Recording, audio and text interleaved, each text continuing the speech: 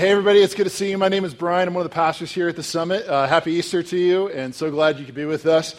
Like Andy said, we are kicking off a brand new teaching series, and we try to come up with all sorts of kind of artistic, clever ways to communicate this. But I just kind of want to put my cards on the table from the very beginning and just say I just want to be as simple and to the point as possible.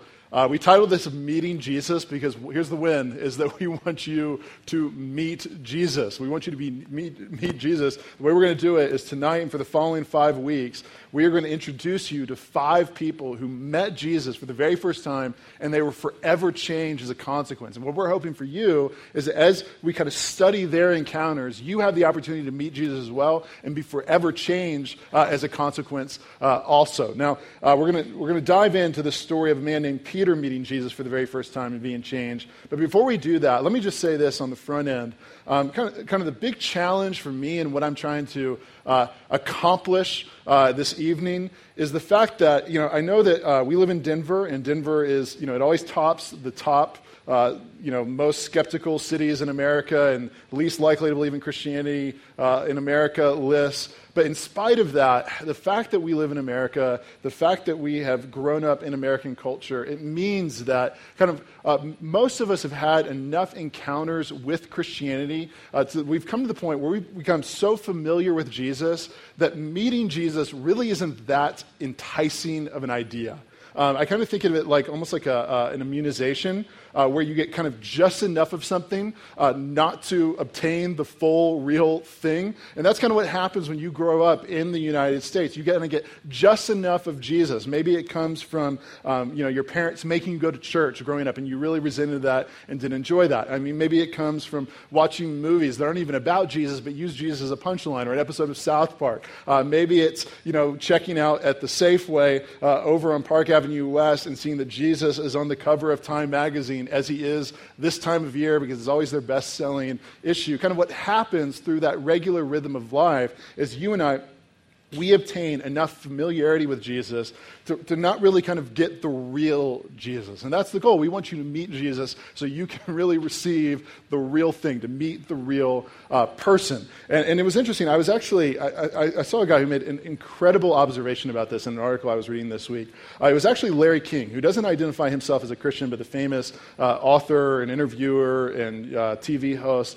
And they were interviewing Larry King, and he was kind of reflecting back on the entirety of his career. And he was reflecting on the fact that he's interviewed or had somewhere over 30,000 interviews, and he's interviewed the most famous people, anybody who's anybody for the last few decades, the last 7 presidents of the United States, all the way back to Gerald Ford. And he was reflecting on his entire career. And somebody asked him, they said, if you could go back and you could only meet one person, if you could do it all over again and you could only interview a single person, meet a single person, who would that person be? You know what he said without even thinking about it? He said, I would meet Jesus Christ. And I would ask him if he is who he says he is. And here's what he went on to say. He said, the answer to that question would explain history for me. And I think that is such an incredibly perceptive understanding of the magnitude of what it means to meet Jesus from a man who doesn't even claim to follow Jesus. I mean, just kind of objective observation reflects this. I mean, he says that history is built upon Jesus. I mean, you see this. Our calendar is built upon Jesus. BC, before Christ, AD, ad Dominum, the year of our Lord. You see that more books have been written about Jesus than anybody else who's ever lived, and it's not even close. You even saw today, for example, that Jesus was a worldwide trending topic on Twitter. He was actually, I think, like 8 of the top 10 trending. The other 2, I think, were about weed because today's 420. Thanks for being with us instead of down the street at the weed party, but you're with us. And Jesus, he made 8 out of the 10 top trending topics in Twitter. And so you understand there is this historical, world-encompassing recognition that really he is the most important person who ever lived. He shapes history. And if he can shape history, he can consequently shape and change your life and mine as well. And I think King's observation is really good. Now, I think with King's observation, probably as he was saying this, he wasn't thinking to himself, well, like, I would actually have the opportunity to do that. And probably even for some of you here tonight, you're probably, maybe skeptical of Christianity. Maybe you're just lukewarm about Christianity. And maybe you even think to yourself, like, okay, this sounds good. I would love to meet the real Jesus. It's not really possible. And kind of the extent of my experiences from growing up in church and what I've read in Time magazine is as well as I'm going to get to know him. It's kind of impossible now that we live 2,000 years separated that I would really be able to meet this man upon whom history is hinged. And I would just say to you that tonight you have an incredible opportunity to meet the real Jesus. We're not going to bring him on stage and interview him. That would be make for a very eventful Easter. We're not going to do that. But here's what we're going to do. We are going to study who he is through the eyes of a man named Peter, who meets him for the very first time and is forever changed. I mean, we're talking on a normal week, in a normal weekday, just doing life, and he encounters Jesus, the real, raw Jesus. I'm not talking the Jesus that's been tainted by the experience that you had growing up in church or what that relative said to you in the name of Christ. I'm talking the real, unfiltered, raw Jesus Christ, and Peter is changed. And what I think you're going to see is that you are meant to be changed as a consequence as well. And so let's look at the story that we just read and let's see like what happens to us when we meet this Jesus who alters history and our lives. Now tonight, here's what we're going to see. We're going to focus kind of exclusively on the last 4 verses that we read, verses 8 through 11. They really provide for us the simple heart of the Christian faith. They really give us kind of 3 things that happen to us when we come and meet Jesus, and we'll talk about those. But let me just first give you a little bit of context of what's happened up to this point, so this kind of makes sense of what's going on. So this book, Andy said, was written by a man named Luke. Luke was tremendously educated. He was a doctor, and he wrote this book. In fact, if you read the opening of this book, he says, I wrote it in order to provide an orderly and reliable account so that you can understand all that Jesus has done and taught. That's why he wrote this book. He wrote this book so people like you and me can meet and understand who Jesus is. And what's happened in the first few chapters is people have begun to get kind of close to Jesus, and Jesus is just kind of changing lives left and right. And what you see right here in particular is like the anticipation is really starting to grow. I mean, it says in verse 1, it says, on one occasion, while the crowd was pressing in onto him to hear the word of God, he was standing by the lake of Gennesaret. So what's happening is like a crowd has literally started to follow Jesus wherever he goes, wherever he teaches, and they kind of corner him at this lake, and they start pressing in on him to the point that if he's not going to get dunked, he actually steps into a fisherman's boat named Peter, and he basically finishes teaching from there, and then he tells Peter, I got to get away from the crowd, press in to the middle of the lake. And Peter says, okay, I'll do that. And then he tells Peter, he says, Peter, I want you to put your nets over the water and take more fish. Peter, the fisherman, says, we've had a really bad day catching fish. It hasn't gone so well, but you seem like an important guy, so I'll do it. And he reaches out and he pulls so many fish that the nets literally start to break, and Peter freaks out. And he freaks out because what he understands is he recognizes that what's happened before his eyes is more than just like, wow, like that was a really impressive trick that you played. He realizes that he has witnessed a miracle. He's witnessed a miracle and that he's in the presence of the divine. And I want you to see what he does. Look at verse 8. He meets Jesus, and look what Peter does. When Simon Peter saw it, when he saw what Jesus did, he fell down at Jesus' feet, saying, depart from me, for I am a sinful man, O Lord. For he and all who were with him were astonished at the catch of fish that they had taken. Do you see this? The very first thing that Peter does when he meets Jesus, the very first thing that we do when we meet Jesus is we confess. We meet Jesus and we confess. Peter says to him, depart from me, for I am a sinful man. And you think there's so many other things that he could have said, like that was really impressive. Could you show me how to do that? So I start making bank as a fisherman. Thank you so much. I get to take off the rest of the month. I'm so appreciative. But no, depart from me, for I am a sinful man. What's happening in this moment is Peter is recognizing he is not just seeing a miracle, but he is sharing a boat with the miracle performer. He is sharing a boat with the divine. He is sharing a boat with the perfect creator, God of the universe himself. And he totally melts down and freaks out and confesses. And I know, because from our American perspective, kind of like we're so familiar and nonchalant about spirituality that proximity to divinity seems like no big deal whatsoever. But Peter, a real man in real history, gets close to the perfect God of this universe himself, and he confesses his sinfulness and shortcomings. Now, let's go deeper. Like, why is that like what spills out of him as soon as he understands who Jesus is? It's kind of like a peculiar thing for him to shout out. And I think this really starts to make sense when you understand, here's what we all have in common, even we have in common with Peter. I mean, human beings are pretty much the same anywhere at any time, and what we all kind of have in common is that if you're normal, you tend to judge kind of how you're doing based on the people who are near you and around you. Does that make sense? You tend to judge how you're doing based on the people who are near you and around you. Let me just give you a simple example from my own life, and maybe you've done the same thing.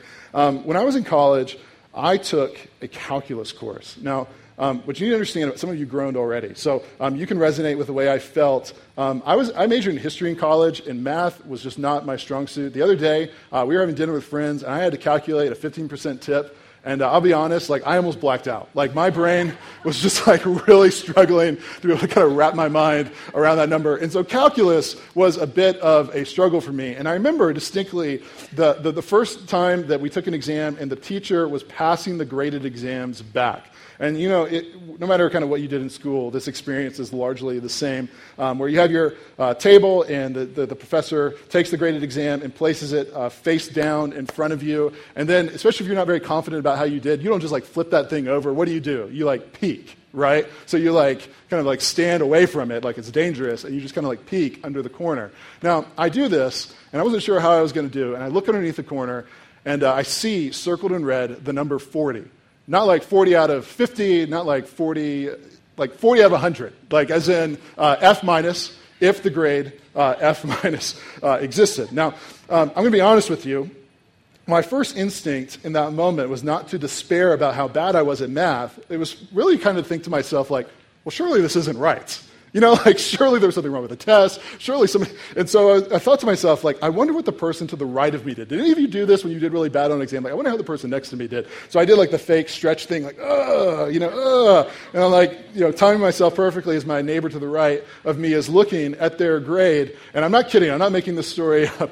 I look, and this dude got a 25. I am not joking. He got a 25. And I'm going to tell you something. I felt much better about myself. I was I killed this thing. I might have gotten a 40 and failed, but this dude got a 25. And at least I'm not as stupid as this guy to my right. Now, this is the way that all of us kind of go around doing life and thinking about ourselves. We say that nobody's perfect, and it makes ourselves feel very good about ourselves. And what particularly makes us feel good is the fact that, while we recognize that we're not perfect, we can point to a lot of people who we could identify as being far less perfect than us. So you probably do this. Okay, I understand that I get angry sometimes, but at least I'm not as angry as that guy on the news who murders people. Makes me feel much better about my anger problem. Or maybe I'm not very good with my money, but at least I'm not as bad as that friend over there who's always compulsively shopping when she gets stressed. At least I'm not that bad. It makes me feel very good about myself. Or whatever it is, I know that I'm not perfect, but what makes me feel much better about myself and the way I'm living in my shortcomings is I can point you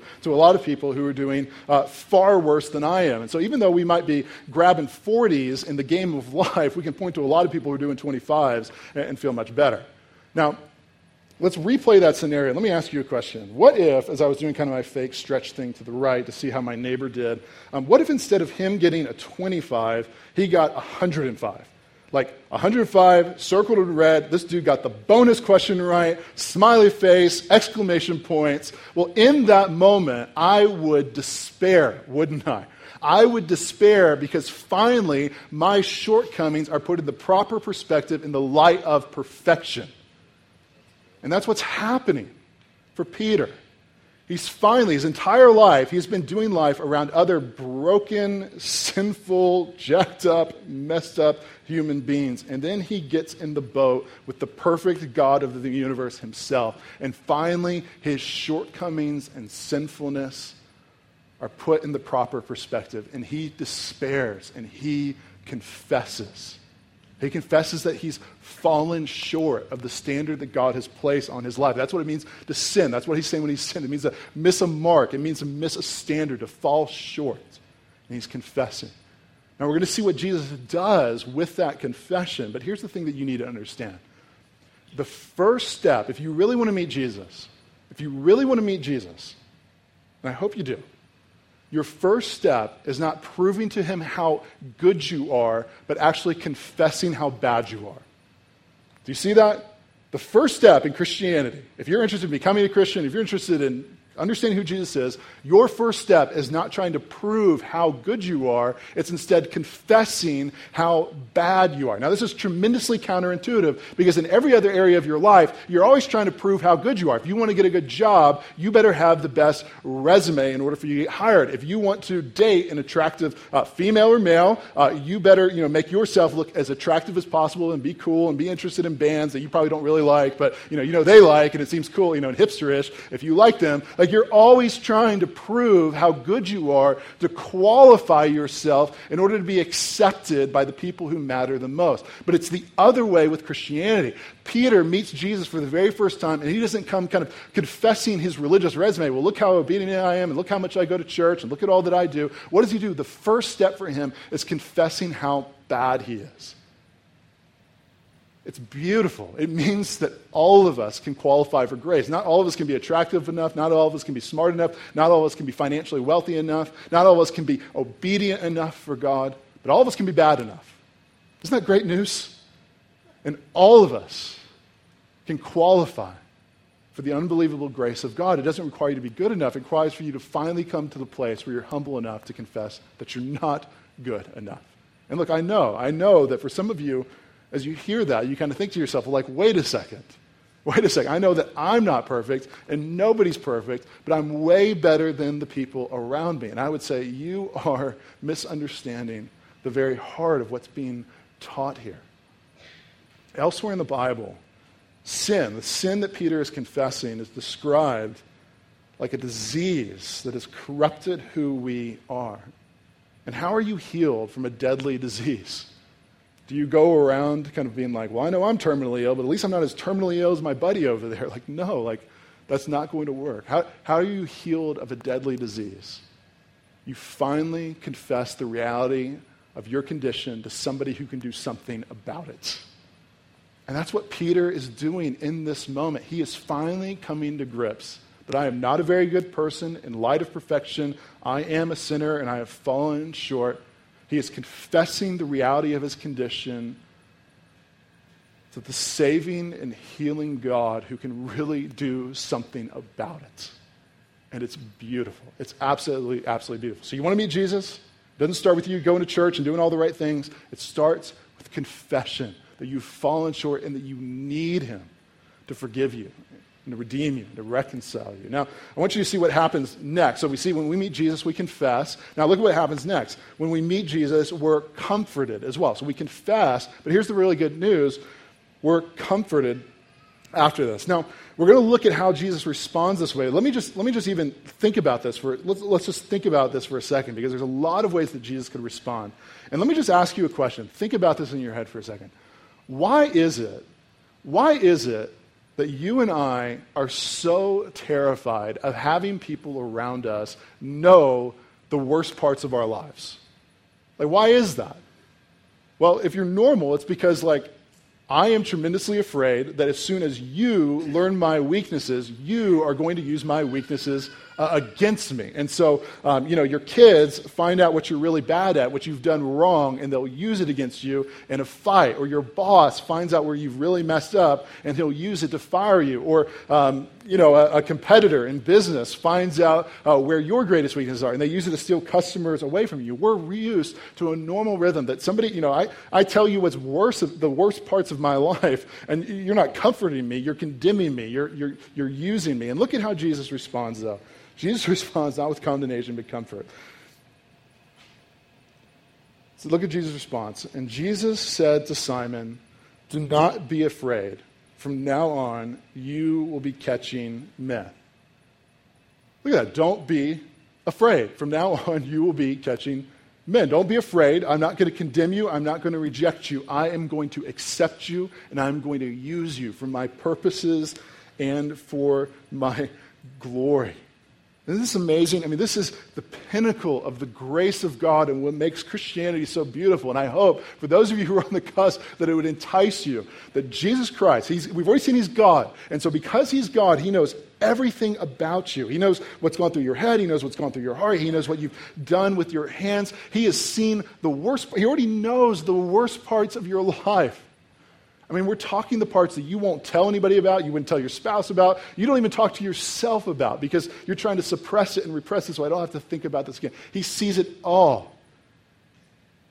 And what does He do to the man who confesses? He says, "Don't be afraid. I accept you, and I'm going to use you, and I'm going to love you." And again, this is just what makes Christianity so unique and unlike any other kind of philosophical system in terms of how the world works. Because what are we used to? We're used to, in every other sphere of life, as soon as somebody finds out what's bad about me, we are rejected. And I will not be accepted and loved until I clean up my life and I look the way that you want me to look. In fact, I was telling some of the guys on our staff this week this story. It happened to me back in middle school, so you can already tell it's going to be a really embarrassing story. Middle school did not go very well for me. I had a significant battle with acne and got called pizza face in the lunchroom every once in a while. I know. I'm okay, this is not a counseling session. I know. It was pretty bad. And now, do you remember back in middle school when you really liked someone? And I guess maybe you would sit at the same lunch table together, and that would mean that you guys are dating. I don't know if you remember you do this. What would you do if you really liked someone and wanted to start dating? You go have a really thoughtful, emotionally deep conversation with them, right? No, I'm just kidding. You wouldn't do that whatsoever. You would find a friend and you would kind of get them to a place where you'd be like, "Hey, will you go talk to her for me because I am a coward?" So in middle school, I did this, and I remember this one time. It was a recess. And my friend, I kind of coerce him into going to talk into this girl, and she's across the playground. So I, ask her if she likes me and if she's interested, and check yes or no or whatever. I can't remember exactly what it was. And so I send him across the playground, and he goes across the basketball courts, and he goes past the playground and everything, and he talks to her, and I see them talking off in the distance, and they're going back and forth, back and forth, back and forth. And then he walks back, and I'm like, "Okay, well, what did she say? What'd she say? What'd she say?" And he said, "Well, I've got good news and I've got bad news. What do you want? What do you want the first?" And I was just like, "Man, just tell me, okay? This is terrible. Just tell me." He's like, "Well, here's the good news. The good news is that she thinks that she could maybe be interested in dating you." I'm like, "Okay, well, that's great. What's the bad news?" It's like, "Well, she said that she won't date you as long as you have those zits on your face." Yes, pretty much the worst thing that has ever happened to me. Ever. I know. I just feel as I tell these stories like this, I know. Well, you may be able to pay attention, or you're just going to feel so sorry for me for the rest of this that you're just going to totally tune me out. I know. It was awful. It really happened. I can't make this stuff up. So that, you guys go, "Oh, that happened to me." That happens to you. That happens to all of us. All the time. Don't you understand? All the time there are people in our lives saying, "I will love you as long as you clean up this part of your life. I will accept you as long as you are attractive to me. I will commit myself to you as long as you are meeting my needs and giving me..." This is an experience we all have. And here's Jesus Christ in the moment where Peter confesses the absolute worst parts of his life, saying, "Don't be afraid. I love you. I accept you. I'm going to use you for my purposes and for my glory."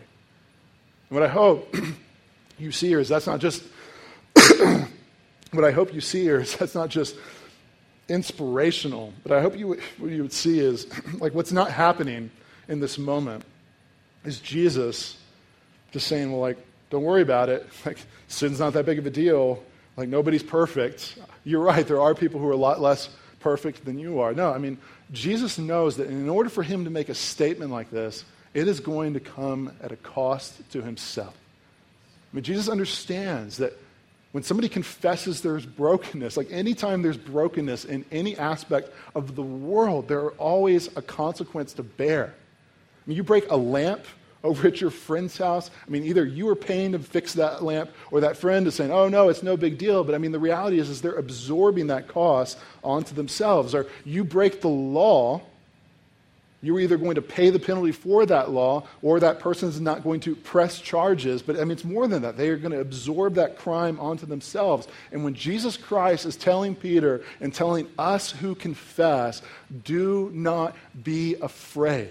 He's not saying there's no consequences. He's saying there's very real consequences for our sin and shortcomings and brokenness, but he is proclaiming that he will absorb those consequences onto himself. That's the heart of the Christian faith, of the gospel, that Jesus Christ, even though he was perfect, is condemned and goes to a cross and dies. And in that moment, he is bearing the weight, the consequences for crimes and sins and shortcomings he did not commit. I did. You did. We did. So that he can say to us with absolute grace and love, do not be afraid. And resurrects 3 days later. It's what we celebrate here at Easter, proclaiming that he not only forgives, but he gives victory over the greatest enemies that humanity has ever faced: Satan, sin, death, and hell. And by grace, through faith, his victory becomes our victory. I hope you see that. I hope you see that. On one hand, you were seeing unbelievable grace for Jesus to proclaim to this man in the height of his sinfulness, I see you for who you really are, and I love you and accept you as nobody else does. But at the same time, that sort of comfort that is offered comes at a cost. Jesus understands it comes at a cost to himself, and he will have to go to the cross to bear the weight of his brokenness, and ours as well. Now, look at what happens to Peter then. So, like, he's received this incredible grace, and look at what happens next. Third and finally, when we meet Jesus, we're changed. We're changed as well. And look at verse 11. Peter is so changed. Look at this. And when they had brought their boats to land, they left everything and followed him. They left everything. And when he says everything, it means he left his friends, he left his family, he left his job. It's kind of like that scene, you've probably seen this in movies before, where somebody just gets kind of like so fed up with the way their life is going, like they're just like, I quit. Like in the middle of the day, they're like, you can't quit. Like, I'm going to quit. And they just walk out and say, what do you do? I don't know what I'm going to do, but I just can't do this anymore. That's like what Peter's doing. Like, I don't know what I'm going to do, but I do know that I'm going to go and follow him. I'm changed. They left everything and followed him.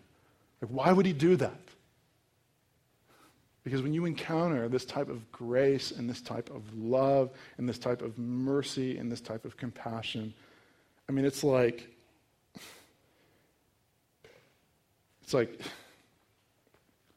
almost getting close to a grenade that explodes, like a grenade of grace and of love and of mercy, where, I mean, you just can't help being changed when you're close to it.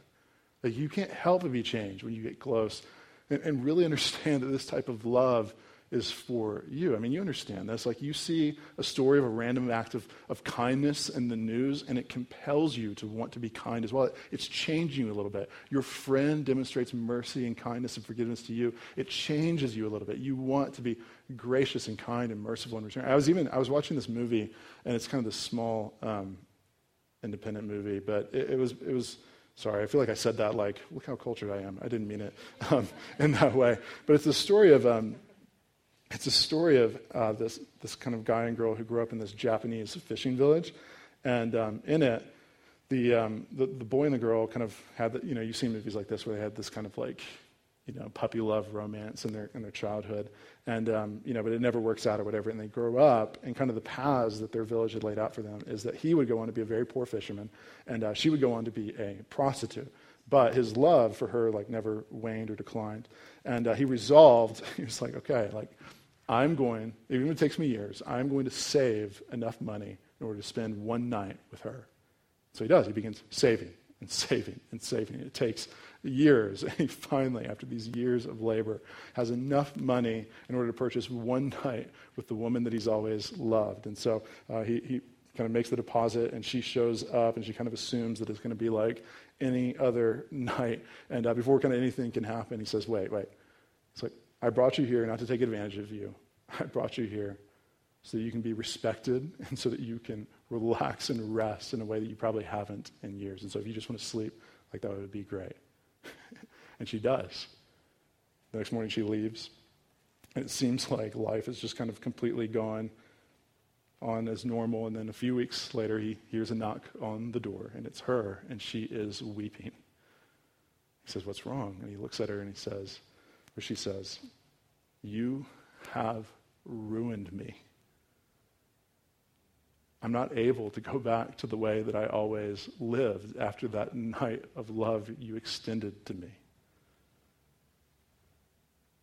You can't help be changed when you really get close to radical, sacrificial, gracious love. It alters our lives. That's what's happening to Peter. That's what I would hope would happen to many of you. Because when you really meet Jesus, I'm not talking like you had a bad experience growing up in the church that talked about Jesus. I'm really sorry that you experienced that. It is absolutely, absolutely terrible. But that's not meeting Jesus. I'm talking when you really meet Jesus, not you read the books on the New York Times bestseller list that mention all the conspiracies about Jesus, like the Da Vinci Code. When you really meet Jesus, I'm not talking like you once took a class back in college where a professor made some kind of offhanded comments about how this is nothing more than a big kind of intellectual conspiracy. I'm talking about when you really meet Jesus in the way that Peter met Jesus, and you understand that he sees you for who you really are. And instead of rejecting you, he accepts you, and he accepts you to the point that it comes at a cost to himself. That's how far he's willing to go in order to accept you. That his hands would be pierced, that his feet would be pierced, and that he would bear the consequences for our brokenness and our sin and would resurrect 3 days later, victorious, and that his victory becomes our victory. That when that becomes real to you, I would say to you, you could never be you have to be changed as a consequence. So you see with Peter. And when they had brought their boats to land, they left everything and followed him. And look, I know that it probably seems like a very extreme reaction. I know that kind of in our American mindset, we're like, well, man, take it easy. It's not that big of a deal. Just settle down a little bit. Peter understands that when you get close to Jesus, he demands this level of radical response. In fact, C.S. Lewis, it's a famous quote, we've used this countless times, but he said that one of the great mistakes of Western culture is the belief that you can have a neutral, lukewarm response when you meet and encounter Jesus. So there's a lot of people in our culture who go around and say, for example, that Jesus is nothing more than a good moral teacher that's meant to bring a little bit of inspiration and make you a little bit of a better person. He says it doesn't work that way. When you meet Jesus, you've got one of three options. You can write him off as a liar. You can write him off as a lunatic because he was claiming to be God. Or you can bend your knee and worship him as Lord and say, command my life. What you're seeing is when Peter encounters the real Jesus, he responds with the latter. And I think when we meet the real Jesus as well, we are meant to respond and be similarly changed. So here's what we're going to do. We're going to pray, but we're going to give you the opportunity to really think and respond in the way that Peter has responded. And so let me just pray, and then I'll kind of explain next steps to you. Here's what I want you to think to yourself as we're praying. I would ask yourself two questions. One, who do you say that Jesus is? I think it's a really important question. Even somebody like Larry King understands that he is the one upon whom history is hinged. I think that's the first question you need to ask yourself. And if Jesus is who he says he is, what does it mean for you to leave everything and follow him? What does it mean to really follow him as Lord of your life? So I would just be thinking about that. Let me pray for you, and then let me just give you some potential next action steps in order to take. God, we thank you so much that this thing is real, and that you, I don't know, in spite of all the ways that our faith has been distorted and corrupted and abused, there are beautifully pure stories like this, where a man meets Jesus for the very first time, and his life is changed. I mean, it is rocked to its core. And what I would pray is that we in this room would have a similar response, similar seriousness. Not to think that we're too dignified for this. Not to think we're too educated for this. Not to think, oh, we're cool and we're urban and we're self-controlled. No, to understand that when you meet a man like Jesus who demonstrates this level of love, we cannot be helped to be changed in its wake. And so, God, I pray that we would respond accordingly, that we would say that you are who you say you are, and that we would leave everything and follow you, that we would be willing to follow you, that we would be willing to leave anything and everything that is impeding us from doing so. Please do that. We ask all these things in your powerful name.